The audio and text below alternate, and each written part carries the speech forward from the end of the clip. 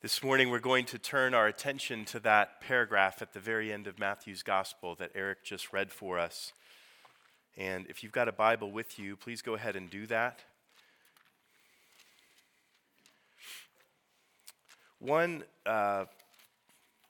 thing that strikes us as we read this is Matthew and Jesus, Matthew writing about Jesus, they don't leave an option for us to leave Jesus in this category of he's a wonderful, beautiful idea.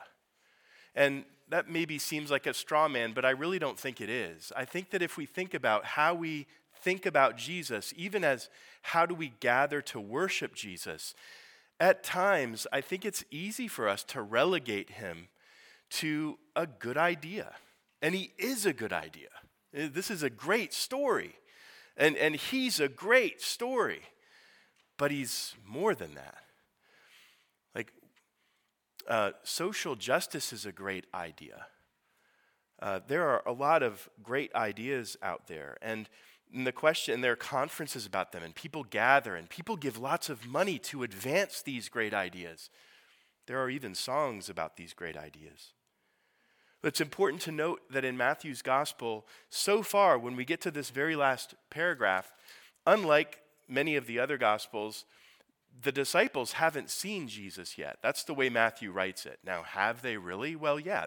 There's other stuff that's happened that we know from the other gospels, like Jesus appearing in the upper room and breathing on his disciples and saying, "Receive the Holy Spirit." His encounter with Thomas, where Thomas wasn't there that first time, and so there's this interaction around that, and Jesus proves to him that he's really that he's really there, and he's flesh and blood. He's not just an idea or a figment of Thomas's imagination.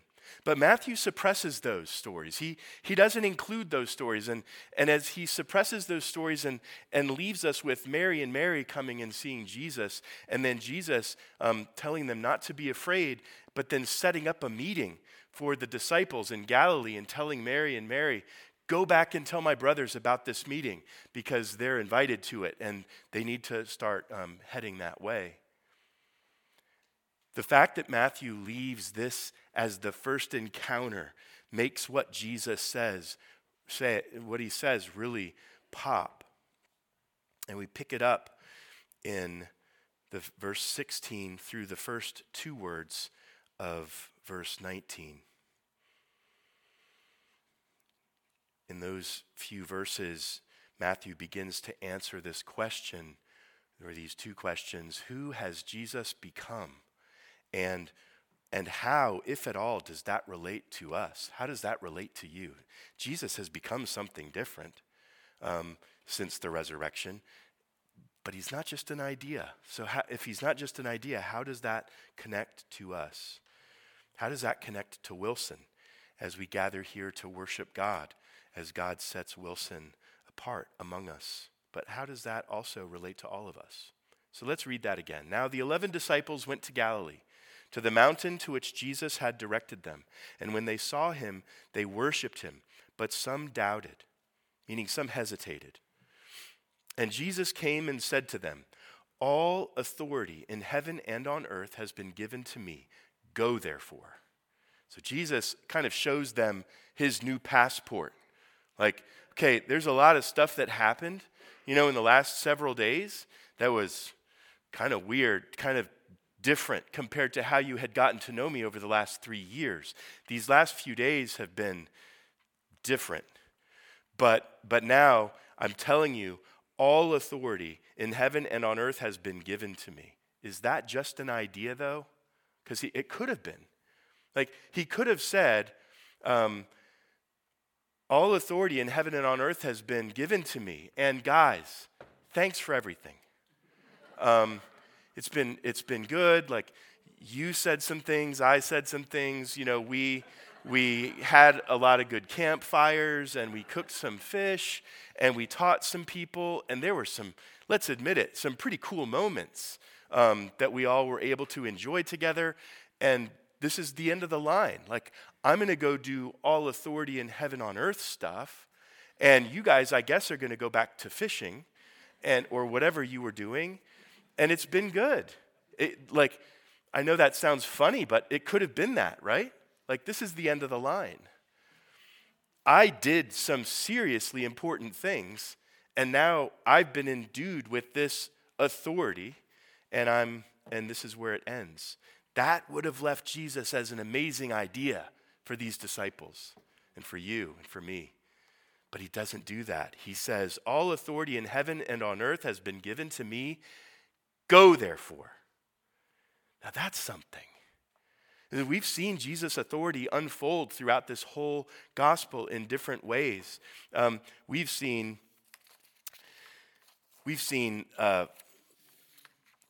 Jesus claim his authority and demonstrate his authority from the beginning. First of all, before he's even born, we have these angelic visitations. Now that's kind of something different. That sets Jesus apart. Does that have to do with his authority or not? Probably. Like if angels are coming to announce that someone's been conceived. But then we see these magi come, right, who have authority. They have wealth, they have power, they have influence. And there's this side-by-side contrast between the Magi and Herod. And there's all this use of the word king.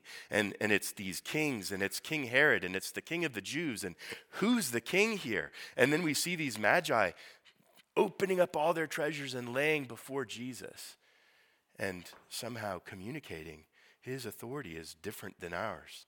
But then we have all these summaries too throughout Matthew's gospel, like in chapter 4, where it says that he was healing every disease and every affliction. It's just these kind of quick phrases that open up, if you use your imagination and slow down, like over the course of a whole evening, a multitude of people were coming through and encountering Jesus, and Jesus healed all of them.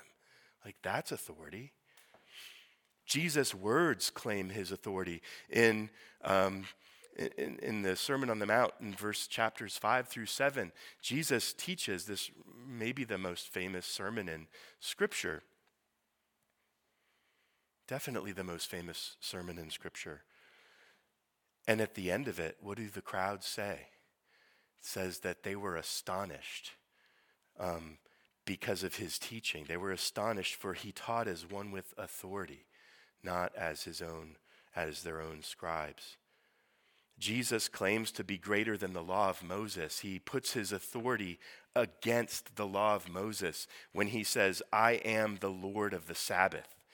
So as the disciples follow Jesus for 3 years, they're seeing and they're hearing indications of Jesus' authority. But maybe most explicitly, right after the Sermon on the Mount, there's this whole rash of miracles that Jesus does that run the whole scope of heaven and earth and everything under the earth. It's this comprehensive, it's almost a recapitulation of what Yahweh does in Egypt in the Exodus when he goes toe-to-toe with all these Egyptian gods. Jesus does this right after he preaches the Sermon on the Mount. There's a leper that comes to him, and Jesus says, be clean. His words say, be clean, and the person is clean. There's a centurion who comes right after that and says, I've got a servant who's sick. If you just say a word, and Jesus says a word, and then that servant in that very hour is clean. And then they go to Peter's house, and Peter's mother-in-law is sick, and Jesus heals her mother-in-law. And then there's this whole parade of people who come through with every affliction, and Jesus says words to them, and they're healed. And then they get on a boat, and a huge storm. This all happens in like 2 chapters. And then they get on a boat right after that. And the storm blows up. And they're like, we're dying here. We're not making it. And Jesus opens his mouth and he says, peace. And immediately there's a great calm.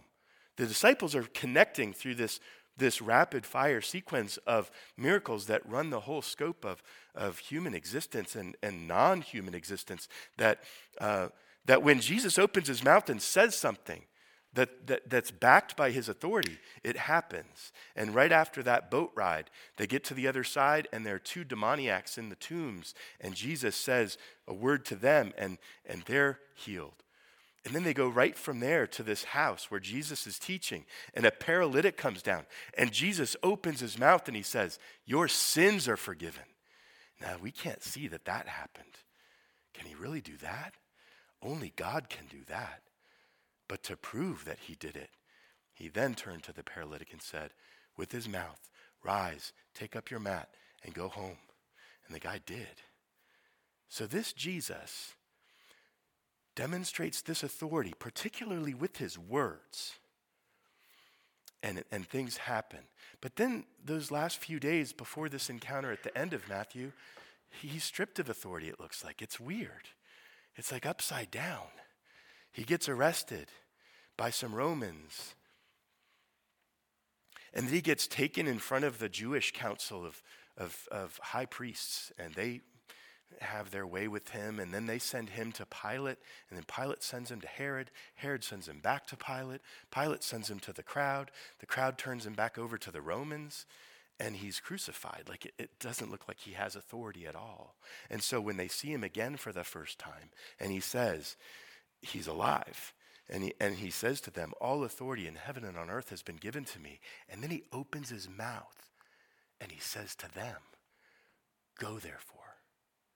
You see, like how that's connected to all these other times that Jesus, God, has opened his mouth and addressed a thing or a person and said something.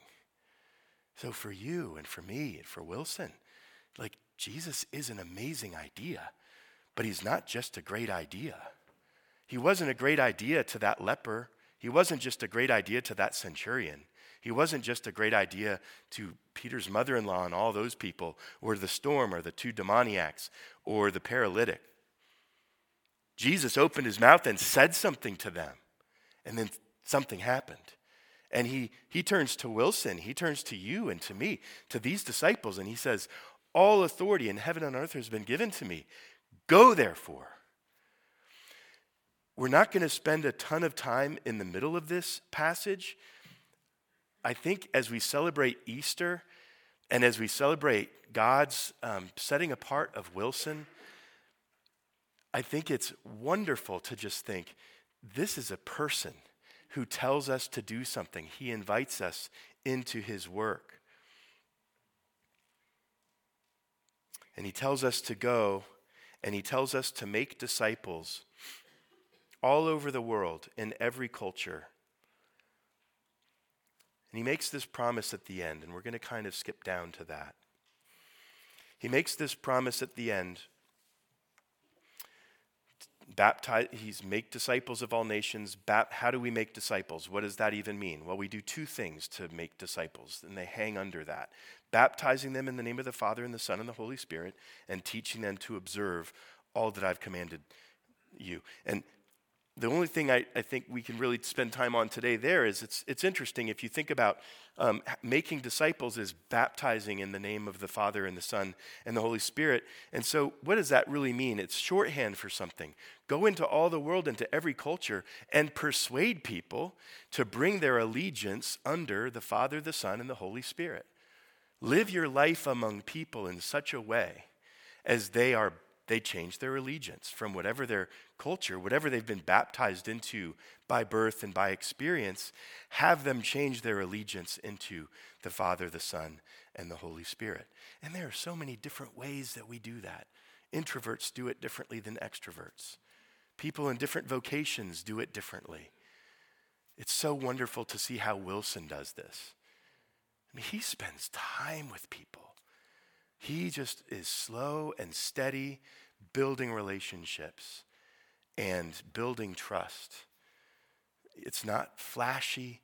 He's not the loudest guy in the room, but he is so consistent and caring and evokes trust. And the two adults, by the way, that we've seen baptized at Incarnation over the last 2 years are people that Wilson's been having coffee with, not me. So however that looks for you, Jesus is, with all of his authority, telling you and telling me, however this works out for you, go and persuade people to be baptized into the name of the Father, the Son, and the Holy Spirit. And that's going to look different for all of us.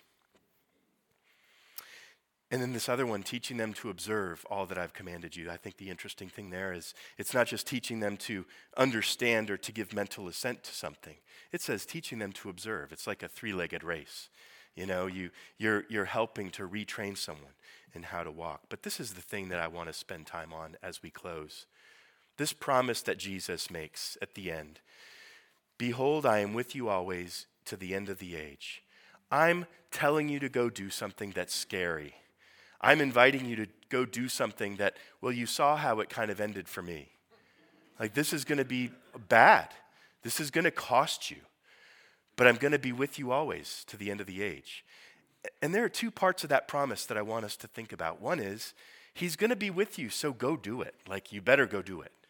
We can't sit around. We have to go engage this somehow, but he's going to be with us. Since he's going to be with us, we should at least try. Like, spend some time praying. God, who's around me that I can spend time with, that I can obey you this way with regard to? But the other part that maybe we don't think about, and I've never heard this in an evangelism sermon, I don't like evangelism sermons. It's like going to the dentist and talking about flossing. Like I know I don't do this enough. Thank you. Just clean my teeth. But there's this other part of this promise that's there. It's just quiet. He's with you, so you don't have to try that hard. Like, you have to try. But he's with you. So if he's with you and you're trying to persuade someone and they're not having it, that's okay. Like, if me and Jesus couldn't do this, okay, I'll just let it ride. And hopefully someone else will come along and pick up the baton where I left off, or someone else, God will appoint someone else. I want to engage this and I need to try, but I don't have to kill myself if it's not working in a given situation. Just move on. If you and Jesus aren't getting it done, there's scriptures about this. Just shake the dust off your feet. Move on. You're not condemning that person. You're just like, okay, that didn't work. I'll try something else.